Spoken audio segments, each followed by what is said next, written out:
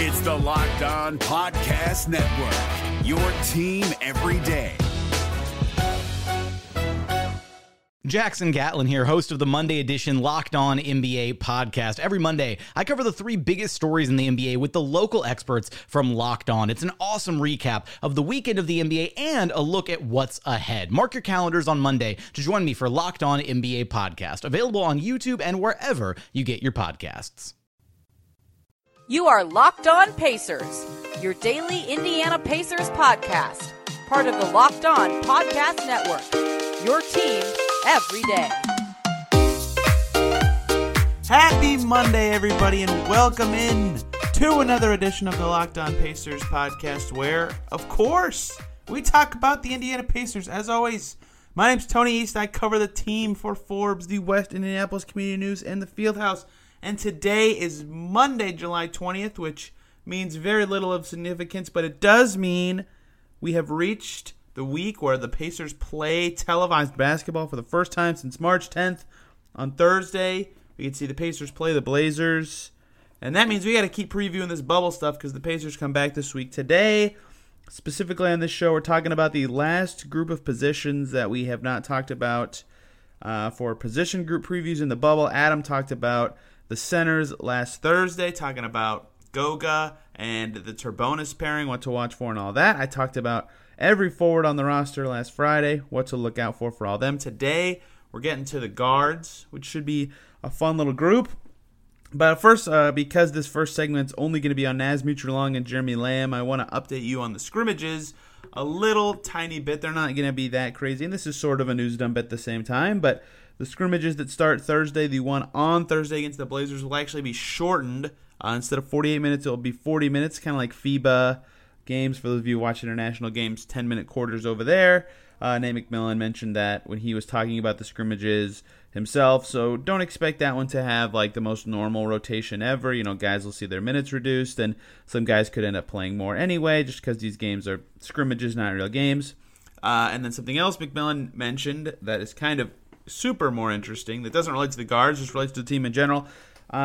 There's been some soft tissue issues in practice, which it's hard to say the right words here. I wanted to say is not a worry, but it's an injury, right? So in the way that you would worry about it is that it's an injury, but it's the expected injuries, right? These are the ones that, when I asked all the guys on the roster, what do you think the challenges are of playing in the bubble? Sabonis, brings up injuries and soft tissue injuries. Depot sitting out for this reason, stuff like that.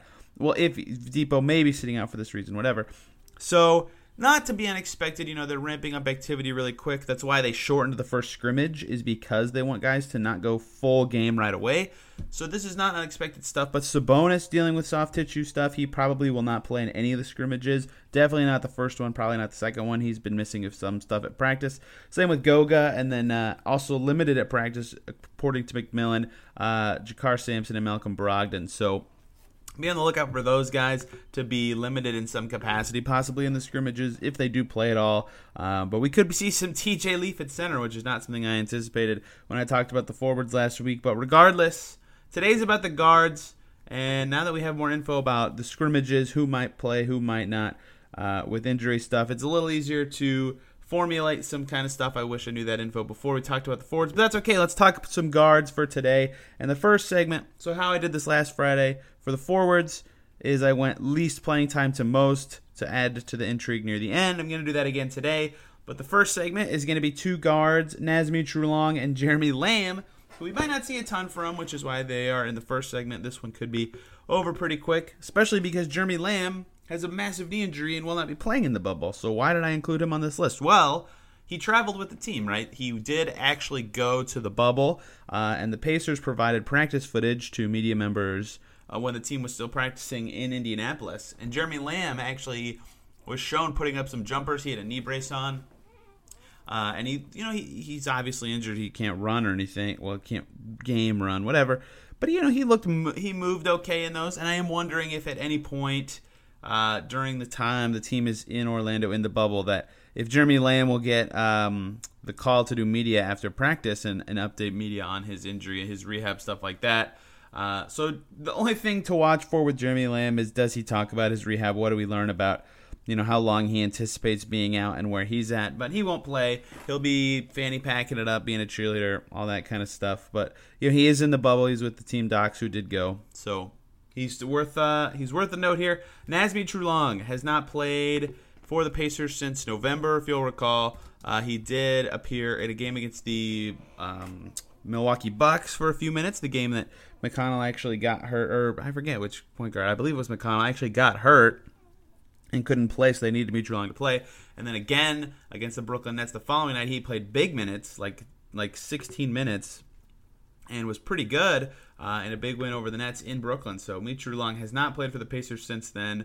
Has Bell's palsy diagnosis this year and some various other injuries. So tough season for him, but he is with the team in the bubble now in a much better health status. There's a chance we see him in some of these scrimmage games, especially with Brogdon, not fully in game shape yet and recovering from COVID. His conditioning may not be the best. I will discuss that in Brogdon's segment later on. And then, if Depot doesn't play, especially all of a sudden your guard rotation for these scrimmage games is just Sumner, McConnell, Aaron Holiday. You might need Dimitri Long just to balance out the minutes a little bit.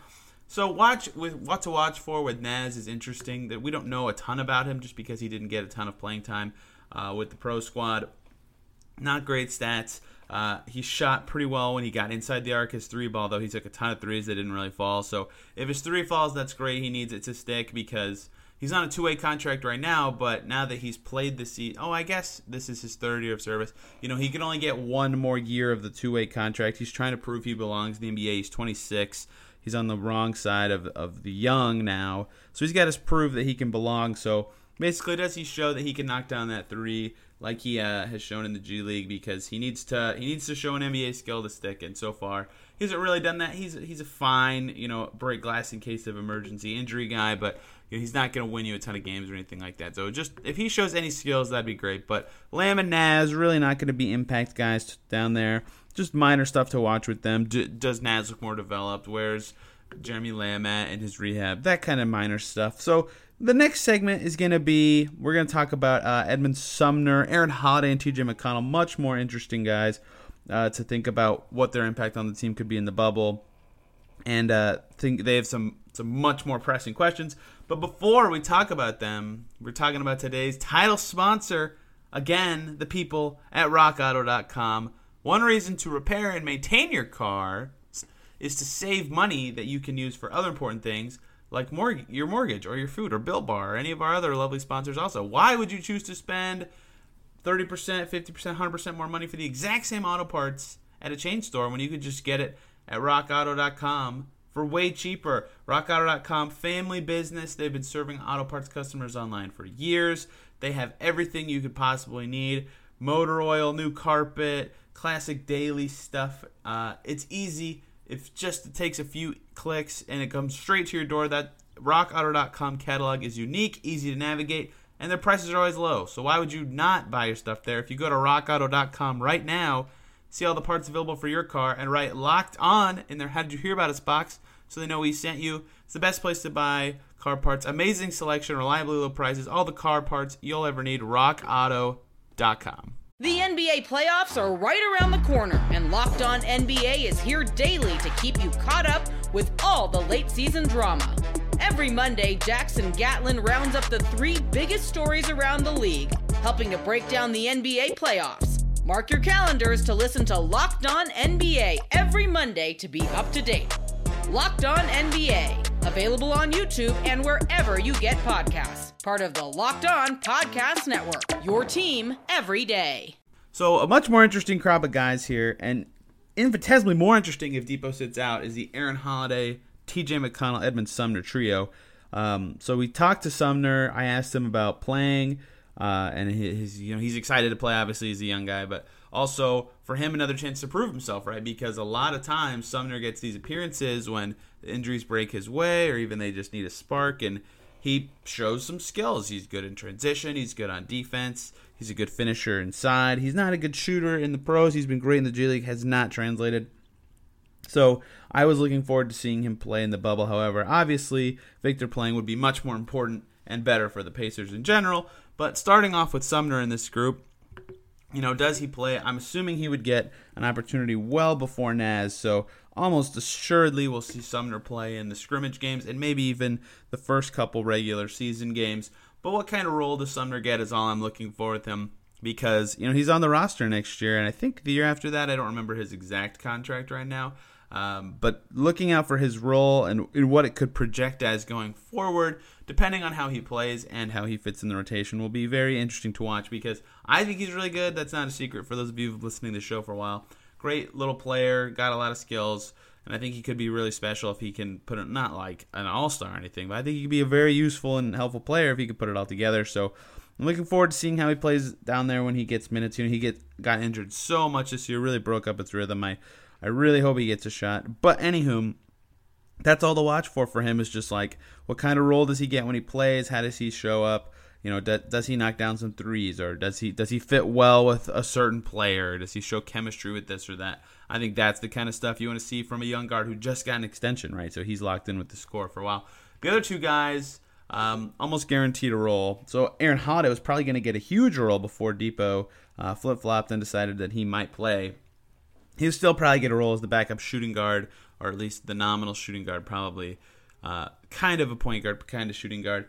For Aaron Holiday, I wrote down a role, playing time, continuing 3-point percentage. So we just had this discussion in the Fieldhouse group chat. I forget who brought it up. I think it was Will Furr. But Aaron Holiday, lights out shooter this year, right? From deep on decent number of attempts. 3.5 a game, he hit 40% almost of his threes. That's really good. And he takes a lot off the dribble shots, right? It's not like his threes are, he takes spot-up shots. Everybody does on the Pacers because of the way they play. But his three-pointers are only about 80% assisted for his career. So he's taking 1 in every 5 threes off the bounce too. So that's a really healthy percentage, really good skill set. If he can maintain that, that's a big skill for him to show, given that his ability to finish at the rim and really inside the arc at all hasn't really materialized as a pro yet. If he can continue to show that 3-point shooting in the bubble, that would be really big for his development to show that it's not a fluke. He's really that good of a shooter. And 3.5 attempts a game is a decent amount. So it doesn't look like a fluke so far, but we have to see it translate. And then, what role in playing time is he going to get, right? If Depot does play, he'll probably be the backup 2 guard, 15, 20 minutes every night. How much are they letting him run the offense versus McConnell? Probably way more McConnell, but you never know. As they transition into Aaron Holiday's third year, do they try to start force-feeding him a little bigger role? Now, and if Depot doesn't play, he's going to start. He's going to play 20 to 30 minutes a game. How does he fit in with that group? How does he fit in way more off the ball? That's the kind of stuff you watch with Aaron Holiday, because one, he's going to be with the Pacers for a long time, barring a massive trade. So, seeing who he fits with this core and who he can be really useful with is important, even if it's only 8 games, right? We're still learning a lot. And McConnell. I thought McConnell was junk for the first 3 games of the season. Turns out he's perhaps the most important bench player. What a turn for him. He's been so good this year. So good in transition, so good at probing, finding his teammates, great chemistry with Sabonis and Justin Holiday and McDermott. He's just a great player. But the question I have written for him, right, he's going to be the backup point guard. He's going to play. He talked to media today. He's not, he's ready for games. He's just excited for the games. But how does he perform in the playoffs, right? I asked when I had Sixers Adam on a few weeks ago to talk Sixers and how their Sixers are going to prepare for the playoffs. I asked him straight up about Aaron Holiday, because as great as Aaron Holiday's been for the Pacers, his limitations are so obvious, and they're so obvious how they will be exploited in a postseason, right? He's short.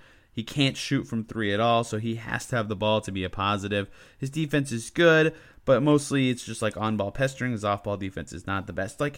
There are reasons that he's not playing 30 minutes a game in the NBA, because he has a bunch of limitations. So, and role players in the playoffs often get picked on. So can he, his minutes in the playoffs are going to be important, because if he's playing 20 minutes or even more in the postseason, that's because they're going well. That's because that bench unit with him in it is still rolling. So if he's playing well in the playoffs, I think that bodes well for the Pacers.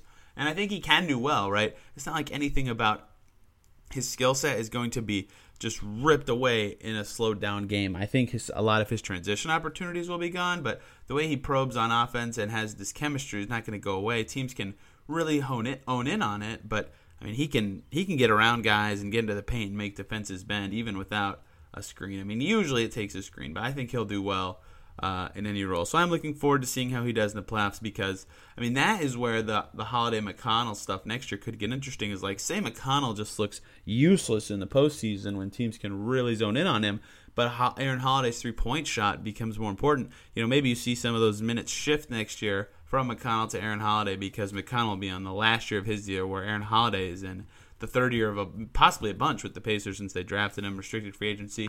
They can keep him for a while, so the playoffs could be a good turning point for Aaron Holiday to show what he can really bring to the bench unit, to the backup point guard spot, and really to his shooting. So really looking forward to watching those two guys. Again, McConnell's definitely better right now, but just to see how they do and how that projects going forward will be very fascinating. And this group of reserve guards, they have a lot to show. They're really good. There's a reason the Pacers bench has been so good. I'm looking forward to watching them. But the big two, there's a reason they're the big two. They get their own segment because there's been hype about their pairing for forever. Malcolm Brogdon, Victor Oladipo, last two on the bubble preview position groups. Let's talk about them.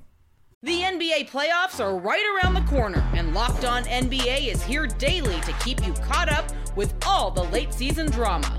Every Monday, Jackson Gatlin rounds up the 3 biggest stories around the league, helping to break down the NBA playoffs. Mark your calendars to listen to Locked On NBA every Monday to be up to date.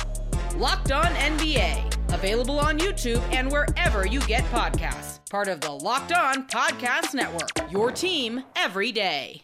Man, what could we possibly talk about with Victor Oladipo? I mean, there's nothing interesting going. The NBA playoffs are right around the corner, and Locked On NBA is here daily to keep you caught up with all the late season drama.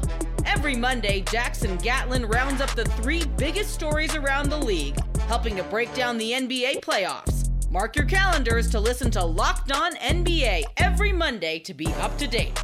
Locked On NBA, available on YouTube and wherever you get podcasts. Part of the Locked On Podcast Network, your team every day. On with him recently, it's like boring to me to talk about. Will he play? Will he won't play?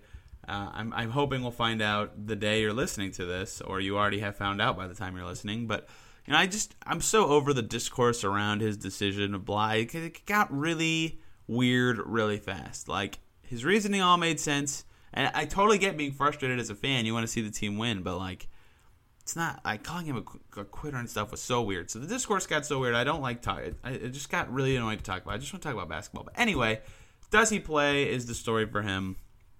Makes sense if he doesn't. Makes sense if he does. Who knows how much he gets? The league could strip away his payments if he doesn't play. There's a lot to monitor. Maybe the Pacers haven't figured it out yet, but we gotta imagine. I'm not gonna just say does he play, does he not play, because he played in 13 games this season and they didn't really go that well. The last couple went good. He dueled with Luka Doncic. He had a huge fourth quarter against the Celtics. Showed off some of the skills that he fit with the starters, which is important because they were using him with the bench weirdly when he rejoined the rotation. Finally putting him with the guys he's going to play with more, the guys they signed to fit with him, finally made sense. Well, I'm excited in the bubble to watch if he plays, how he continues to fit with that starting group that they've built for him, right? Brogdon, seemingly the perfect fit in the backcourt. TJ Warren, a good bailout possessions guy from double teams, the guy they kind of hoped Tyreke Evans could be. I feel like is what TJ Warren kind of is on offense. Sabonis, another safety valve kind of guy who can help him out. So he's got a better fitting pieces. How does he fit in with those guys if he does play? The other thing is just, what does he look like? Does he look more like 18-19 Vic or 19-20 Vic? That's huge because, even 18-19, if he was the worst All-Star in the East, he was still an All-Star in the East. Like, this is a 19 points, 6 rebounds, 5 assists dude who is a really good defender. Like, that's a good-ass player. I get that he wasn't the most efficient scorer that year, but still really good. Got up a bunch of threes. Like, I really enjoyed watching Vic that season, even if he was clearly a tick worse than he was in 17-18. So I don't expect him to probably ever reach the 17-18 level again, but if he can look more like his 18-19 self, that'd be huge, right? Mainly the confidence at the rim because, the three was clearly bad, but coming around, he took a lot of, not great three-point attempts, but the twos were rough, right? He could hit his elbow jumpers, he could hit his mid-rangers. As soon as he got within 5-10 feet of the basket, things were terrible. Shot 40% from 0 to 3 feet. His career low before that was above 55%. So he balled out from the mid-range, which inflates his 2-point percentage. But I'll be really watching with Vic. Does he have the chops to really get to the rim, fearless finishing, not afraid of landing, all that stuff, because his three's going to be fine, right? If he's fearless to take them now, they'll go in eventually. He basically could only work on shooting for so long when he was injured. So does his drives to the rim look better if he plays? How does he fit with Brogdon and the rest of the starters? I'm really psyched about that. And guess what for Brogdon I'm looking at? Some of the same stuff, right? Because Brogdon at Media Day, that was the first thing I wanted to talk to him about was, hey man, like you've never played point guard before, so you're switching positions. And to me that clearly signals if the team really we knew he could be point guard from his skills in Milwaukee, but, the team is saying, okay, we're going to switch you positions. We think you're such a good fit with Victor Oladipo. And I thought that was right. I think that's a safe bet still, even though both guys have had a relatively down season compared to expectations. I really want to see more of their fit because they think they played 10 games together, maybe less than that. 8 is like almost doubling the sample size we see of Brogdon and Oladipo, and I'm really eager to see how they fit together in these 8 games. It should be great. And there's some Brogdon stuff to monitor in general with his conditioning, both from, recovering from a virus, right? How does that impact his conditioning level in general? It's unclear what kind of impacts that might have. But also, because of the virus, right, he couldn't practice for a long time. So that impacts his ability to ramp up quickly and stuff like that. There's a reason McMillan described him as limited on the media call on Sunday.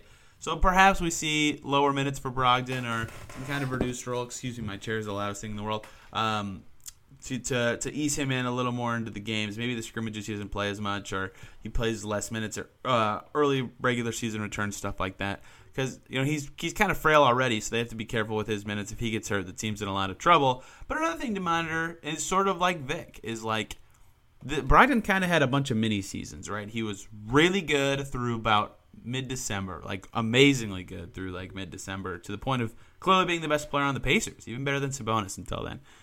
And then he was really not good from December through whenever his recovered from his leg injury. And then he was pretty solid after the All-Star break when he did play, but he got hurt again. So, what Brogdon did the Pacers get? Did they get the version they got before he hurt his leg after the All-Star break? That would be nice. Did they get the early season version? That would be huge. Or do they, especially in seeing his fit with Vic, if they get that early season version? Or do they get the slumping winter Brogdon? So there's a lot to watch for with him. And if Depot does play, though, I think a lot of it is, which one of them guards the other team's best player, if it's even one of them. It could be T.J. Warren. Who has the ball more often? What kind of two-man actions intertwine those two guys? I mean, I know they're both really excited about playing together, and they just haven't had a ton of opportunities. And they've basically had no opportunities at full health. So, it's going to be very interesting to see how they fit together, what kind of roles they get down there. So, I mean, with a lot of the guards, just given their short and long-term outlook, a lot of what I'm watching for with them is what kind of role do they play and what do they do with it? If they give Edmund Sumner big minutes and he's terrible, that might really change my tone about how I think about Edmund Sumner's future. I think he's just got a good chance to be good right now. I would not if he did terrible in that instance. If they give Vic and Brogdon big minutes together and they look healthy but they don't look good on the court at the same time, that'll bring up questions next offseason. What's going on with this pairing? What if Aaron Holiday shoots horrible from 3? What if TJ McConnell's terrible in the playoffs? There's a lot of stuff that could really alter the Pacers' future from this guard group just because they lean so heavily on some of these guys. So it's going to be very fascinating to watch, and this is probably the most interesting position group to me. Well, besides Turbonis, I guess. But I'm really excited for the bubble, and we get games this week. Hope so far so good on the safety stuff, and that is helping me be a little more excited. But if there's a crack in the bubble or a pop, I guess would be the more effective word. Then maybe we'll change my tune there. But so far so good on the safety stuff. Hopefully that continues, of course. Everybody stay safe. We will preview games on Wednesday, and we'll have a Blazers guy come on. It'll be like normal basketball covering times for these scrimmages. So stay tuned for that stuff later this week. No idea what's coming tomorrow, but stay tuned for it. It's going to be awesome because it's going to be me again, and Adam will be back Wednesday. So thank you guys so much for listening, and we will see you tomorrow. Hey, Prime members, you can listen to this Locked On podcast ad-free on Amazon Music. Download the Amazon Music app today.